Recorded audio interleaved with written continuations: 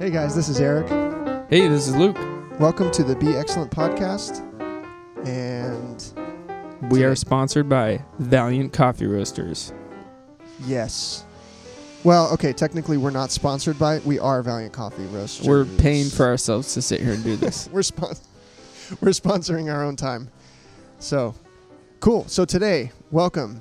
We are doing our first in a series of podcasts on roasting.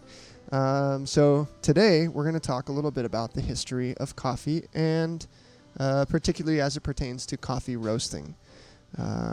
So let's begin. Luke, what was your... Well, here, let's just pause there for a second. We want to talk about where coffee came from and kind of our experience learning about where coffee came from and how over the years we've kind of learned more, we've studied more, and come to the place that we are now. So, Luke, you were actually the first person to tell me the story. Can you recount the story of the origin of coffee? Absolutely. So, probably the most traditionally held story about the origin of coffee is that there was a goat herder named Kaldi in the Ethiopian region. And Kaldi was, your typical goat herder. He just... What's a goat herder? It's a guy, probably shirtless, with sandals. This is very historically accurate. Like me on a Sunday. Yeah, he's just warm, And he has long, flowing black hair, obviously, and pecs and abs. Sounds like... He's essentially a Greek god. No, I mean, he's probably a kid. He's probably a young man finding himself. And he's out there tending the goats with a staff. Hopefully he has a stick or a weapon. That would be pretty pointless, seeing as this is the time when lions and stuff would pounce upon you unexpectedly. But his job was, to protect the goats, protect the herd, keep them together. I think goats are a little bit more independent than sheep, so he probably had a little bit tougher job keeping them all together. So goat herd opposed to shepherd. Yeah. So goats instead of sheep. Goats instead of sheep. Okay. If you're not familiar with African culture, goats are a really big part of the diet even today. Okay. When I went to visit Uganda, which is just a couple countries south of Ethiopia, a lot of goat on the menu, and it's fantastic. It's very gamey, not as much fat. When did you go? When did you go to not 2006 and 2007. Jeez, I went back-to-back years. Ago. Oh, don't remind me. Old. I need to go back. It's beautiful. Cool. Beautiful place. So goat is a little bit more common than here or the European countries or Asia. Very, very, very easy to raise goats because they can eat just about anything. And because they can't eat about anything, they're a little more independent to run around and find whatever they want, which leads us to their discovery of the coffee cherry. Way to go, goats. So really, goats were the way that this guy discovered coffee. He probably would not have done it on his own. So he saw his goats just being all rambunctious and jumping around, and they seemed to have more energy than usual. And he kind of wondered what the deal was, and he noticed that they had gotten to a clump of trees/bushes. We call them coffee trees, but if you've ever been to a coffee farm, they're more what a Californian American would call a bush. Or a shrub.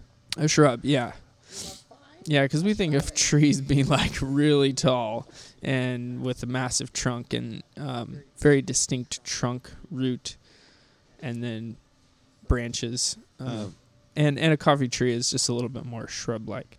So lower to the ground. Lower to the ground. Yeah. Bigger leaves. They grow really well in the shade, like partial sun, so that prevents them from getting really high. But they can, if tended that way. Sure. I have a tiny coffee tree at home, and it's a bush. It's not a tree. You can find the beans from that tree on our website, www.valiantcoffee.com. This is one bean. It's $1,200. Just kidding. You can't find it, but no, maybe someday. Anyways, back to Kaldi. Kaldi had goats. The goats saw the shrub. The shrub had cherries, and the goats did. They ate the cherries. And so he, figured if the goats eat it, it's probably safe for me, which is usually a good Reasonable bet with logic. domesticated animals. Yeah. Yeah. Most things that domesticated animals eat, we could eat in a If small they quantity. can eat it and I can eat them, then I can eat it. Yes. Which, shout out to Abraham Lincoln. It's his birthday today. Hey. His mother died of milk flu, which What? is caused when a cow eats too much of a particular plant, the name of which I'm forgetting. But this plant is poisonous to humans, and it can be the poison can be transferred to the milk. Is it that potato plant? Maybe. Huh. I don't remember. But, yes. This milk tastes like the Basically, cow got into an onion if you patch. consume the animal's product, it's probably safe that you can consume what it's consuming. Eric's losing it right now. Sorry, I keep making puns. Caldy ate the cherries. He got hyped. And if you've ever eaten straight coffee beans or eaten green coffee, Ugh. you get the maximum amount of caffeine because it's just sitting there in your stomach, and you get everything that's lost in the coffee grounds when you make a cup of coffee. So he probably really felt the effects. Obviously, he never had caffeine, and for those of you who've been off caffeine and then back on, you really notice the effects of caffeine. It jacks you up. So he probably got hyped. Yeah. Why did And- he get hyped, Eric? Tell us about caffeine. I don't know what to say about that. Besides, caffeine is an alkaloid that increases metabolism. I don't know. Yeah. It releases the adrenaline. It causes your adrenal glands to release adrenaline. And if you drink too much coffee, you'll get adrenaline burnout. And your adrenal Ooh. glands get tired. Or renal glands, I think is what they're called. Not adrenal glands. Anyways, we'll edit that out. Because I sound like an idiot. No, but you did have something to say about caffeine, which I knew you would. Did I? Yeah. You just told us what it does.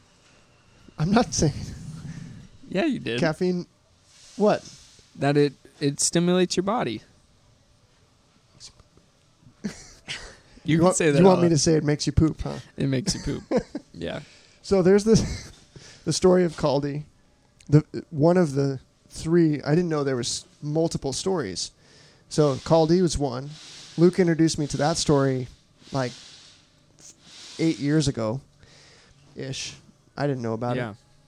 And then in my studying, I found another story about this guy named Sheikh Omar.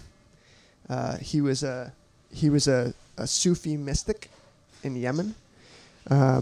Omar, he had some.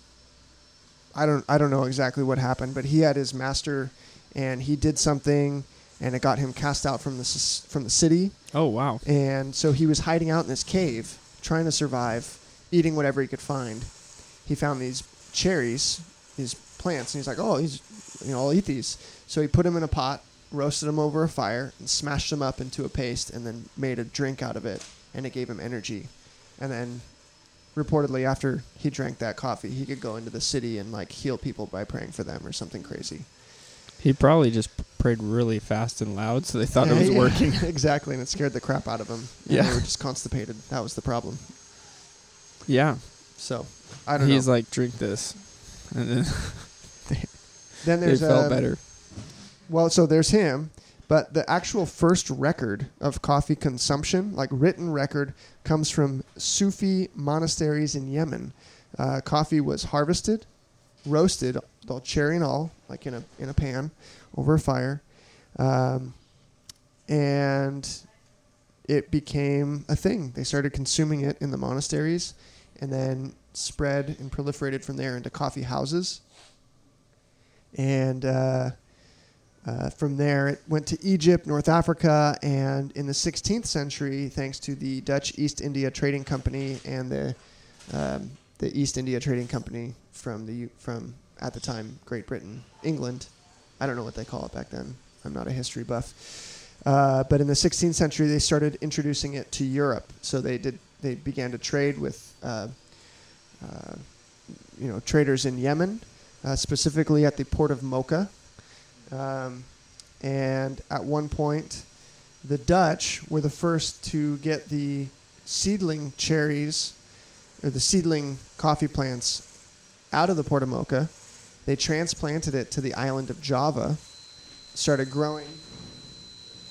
And that's where we get the name Mocha Java, right? That was the first blend of coffee, Mocha Java. It's amazing. Crazy. 16th century. So a blend, almost 400 years old.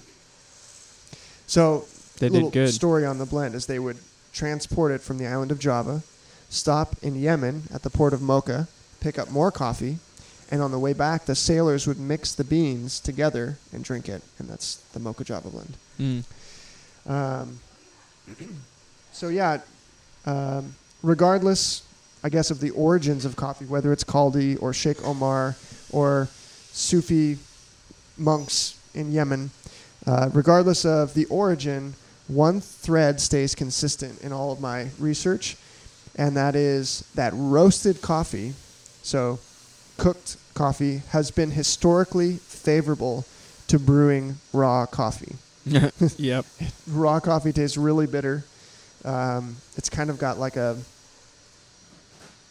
I don't know, like a tea-like flavor. What was that one we made the other day, and there was a flavor we kept noticing? Yeah, it was like grass. We literally just ground up halfway cooked green beans, right? Yeah, we roasted some green coffee to maybe 250 degrees Fahrenheit. Yeah, you Dropped almost it. couldn't tell it was roasted. Yeah, and when you ground it, it came out like green powder, like Kind of corn. looked like green tea Yeah. when it was brewed, right? Yep. Yeah, so that was pretty disgusting. It was terrible. Gave me But acid reflux. if you never had roasted coffee, it might taste good. Totally. Let me ask this question Sure. that I thought of. This is totally off script, but you know how these days everyone is concerned with how the narrative of, especially politics, but our country, right? Mm-hmm. People will think about how will the narrative be remembered in history, Sure. and how much is that narrative being controlled by the people at the top. Mm-hmm. Do you think that the narrative of coffee has been controlled or affected by the people who controlled the industry at the time, such as, like you mentioned, the Dutch East India Trading Company? Do you think that the history, quote unquote, history that we have in our searches and in our mind is just something that they kind of came up with and pushed that narrative? Or do you think it's totally different? Totally possible. I don't know if any of you have watched the show on Netflix, The Last Kingdom, but it's about how England becomes united Yeah, into, it's awesome. well, actually all these different kingdoms get united into this thing they call England, and Alfred is the king, and it's historical fiction, so it's not true, but there's one thing he says, which is the things that will be remembered are the things that are written down. Yeah. And so he spends a lot of time and energy writing down history, writing down what's going on, literally recording everything that happens in this country. So to your point, I referenced the Sufi monasteries. Well, that was the first thing that was written down. They wrote it down. They wrote it down and they Yeah. recorded it. So Kaldi didn't whip out his cauldron notebook and start journaling. nope, Kaldi didn't know Guess how what to I write. found today? Yeah. Some coffee beans. So, yeah, I think that's a fair point. And definitely, up until the 16th century, even those first 100 years of trading, when the Dutch were trading, they were only getting roasted coffee. So they weren't getting green coffee and taking it back and roasting it. They were getting roasted coffee from these From the people in traders Yemen in Yemen. and stuff. And those traders were roasting the beans so that they could control the market.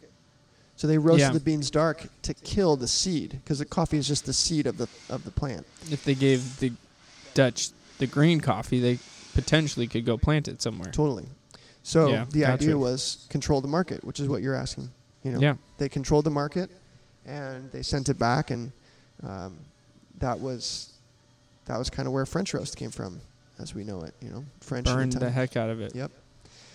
So, yeah, I think it's a possibility, but we can only go off of what we know. Yeah. And for those of you listening, my oldest record that I could find, there's probably better places to look, but I found a great reference. It was this book called, let me see if I can find it real quick, All About Coffee. Oh, yeah. Yeah, so this Awesome guy, let's see, William H. Euchers. How do you say that? Euchers, I guess? William H. Euchers wrote a book in 1922.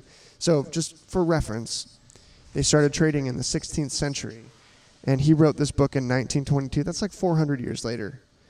A little bit of a gap. Small gap. But it's 862 pages, and he has done a really good job communicating the history of coffee throughout the world. One of the earliest publications that I could find. Doesn't mean there isn't stuff before, but Sure. I just don't know how to find it. Probably like Smithsonian Institute has a bunch. Excuse me. But yeah, I'd imagine, there's a part where they fabricate the story, but I think, I don't know, part of me would imagine that today we're more concerned with the story because things happen so fast. Yeah. And people forget about it really quickly, whereas back then, if you wrote something Slow. down, you would want to make sure that you're at least telling the truth. But Yeah. maybe not. I don't know. Humans are messed up. Yeah, and things did move slower. They did move You slower. couldn't. Here you can start an Instagram account and you could be famous in a month, theoretically. And you could be telling a story that's a complete lie, too. Yeah, just taking selfies when you want to, but not showing the real stuff. Yeah. And I don't think people had as much opportunity back then, Yeah. and so They didn't have definitely iPhones back went. then. Yeah, they didn't. They didn't have jack, and you Ugh. couldn't communicate with somebody from Yemen to England. You couldn't just call them up and be like, "Hey, can you lower my coffee prices?" Yeah, right. You had to spend months and months. I mean, people would send out ships probably not knowing what they were really going to pay for the product when they got there. And when they got there, they're like, well, we have to pay because Yeah. we can't go back empty-handed. And that kind of, begs the question, well, did the Dutch want to start growing their own coffee because they were paying too much? Or was there a supply issue? Could the Yemens not produce as much as they wanted? And so they're like, hey, we have to take control of our supply because we're not getting enough of it. Yeah, well, I imagine that coffee was such a big hit in Europe. It was more densely populated. There was a lot of demand. I mean, they wouldn't be sending ships out to trade if there wasn't demand for the products that they were bringing back. So Yeah. you've got highly dense populations. But I think, too, like a part of it was probably for control. They went and they planted it on a colony on an island that they decided to conquer, Yeah. They vertically integrated. Yep. They said, we're going to take it all. Yeah. And then, from Java, they took it to Sumatra. They took it to all the islands in that area. There's a couple others that I just don't know the name of. But all of those Oceania and Indonesian islands that were controlled by the Dutch and the English, that colonial era where Europe was sending out ships all over to it was basically a big land grab. They were planting coffee and it was propagating and they were trying to spread it. And the same thing happened when coffee came to America. There was a whole story. This was in the 1720s. This guy named Matthew Declue, he was a French, I don't know what they call him. He was a merchant marine. And somehow in the course of coffee history, they got they started it with Java, proliferated in the Indonesian islands and the Pacific Islands. And then somebody got it back to France. So they smuggled a seedling back to France and into other parts of Europe. Different, royalties wanted a coffee plant because it was so exotic and so desirable. And the coffee was just exploding in Europe at the time. So they got a plant. They had it in Paris. And this guy, Matthew Declue, was essentially hired to transport a coffee seedling to an island in the Caribbean, which I'm totally spacing on the name because I didn't write it down. Is it like Jamaica or something? No, it's like, it starts with an M. Montenegro. Martinique. Martinique. Yep, Martinique. Oh wow. So he got hired to take it to Martinique, and I think it was 1722, 1723 when he finally did it. There was the first voyage in 1717. That failed. The seedling died. And then there was this big old drama on his second voyage in 1722. He sailed across the Atlantic on the way to Martinique, going through the doldrums, which is on the equator. There's an area on either side of the equator where the wind kind of dies down. And so if you're crossing the equator, you kind of can't get through. Yeah, it just slows down, and it's a big pain. They were running out of water and, potable drinking water. And this guy, Matthew Declue, gave up his water ration to feed the tree, to feed the seedling, the coffee seedling. And then they make it through the doldrums, and then they get attacked by a pirate ship, and that was the whole thing. And then they're almost there. I could be mixing up the order too, but they're at somewhere along the journey. A lot of stuff went down. But there was a guy on the ship who was jealous that Matthew's name was going to be recorded instead of his, and this guy was like, oh, whatever. So he ripped a branch off the seedling trying to kill it. Crazy drama over a coffee plant. Yeah. Anyways, finally make it to Martinique in 1723, and 5 years later, was it 5 years later? Maybe 10 years later. Anyways, they get the plant there, they plant it, and X number of years later that I don't know, I want to say 5, maybe 10, maybe more, maybe like 50 years later. I could be way off. But a good gap goes on, and then they have 1.8 million coffee plants on this island. Oh my gosh. And worth it. Legend has it that most coffee in Latin, Central, South America comes from this seedling that this guy, Matthew Declue, brought to Martinique in 1723. We're not video recording this podcast yet, but we will be in the future. So I have to paint a picture here for you guys. Everything Eric just said was from his head. He was... He remembered all that except how to say Martinique, so he did look that up. But this is what we are. This is what we do. The other day, I was serving a customer in the coffee shop, and he asked me like 4 or 5 questions, and they kind of begged long answers. And so I spent a lot of time talking to him about how to make better coffee at home. And at the end, he pulled out his wallet and said, "What do I owe you?" And I said, "Oh, didn't you already pay?" And he said, "No, but what do I owe you for all this stuff you just told me? Like, I want to pay you. Can I just give you some money?" And I said, "Dude, no." I mean, I almost started crying because I was just so moved by his humility that, hey, what you do is not without value. And, of course, I denied him. And I said, "Dude, this is what we do. Like, this is what we love. And we know a lot about it because we love it, not because whatever reason." Yeah. Fill in the blank. We love coffee. We love the history. We love what it did to people. We love that people like that Captain McClue were just passionate about fulfilling their mission. Totally.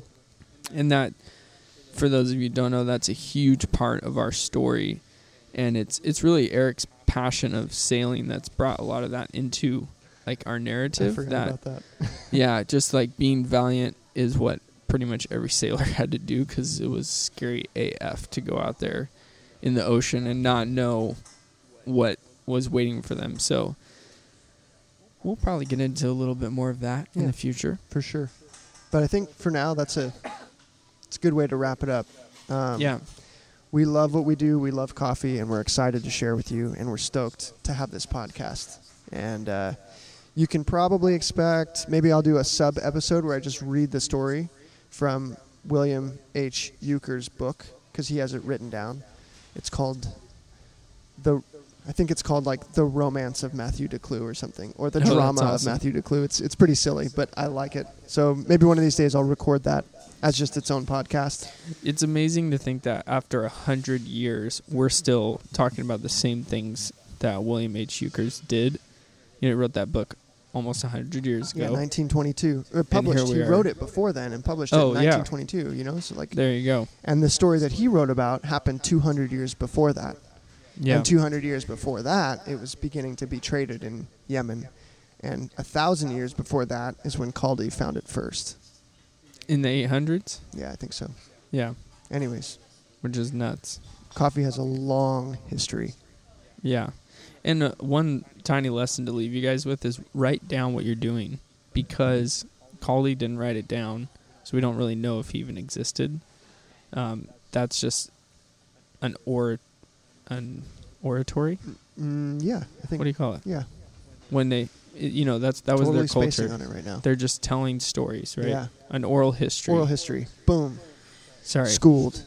Yeah, we need more coffee. But yeah, oral history is great, and it's definitely something your kids and your grandkids remember is your stories. But if you want to be remembered, write some stuff down and let people know what your thoughts are, because you may have something like Chaldee where you discover something incredible and you don't even know it at the time. I'm sure he didn't know what he discovered. Yeah.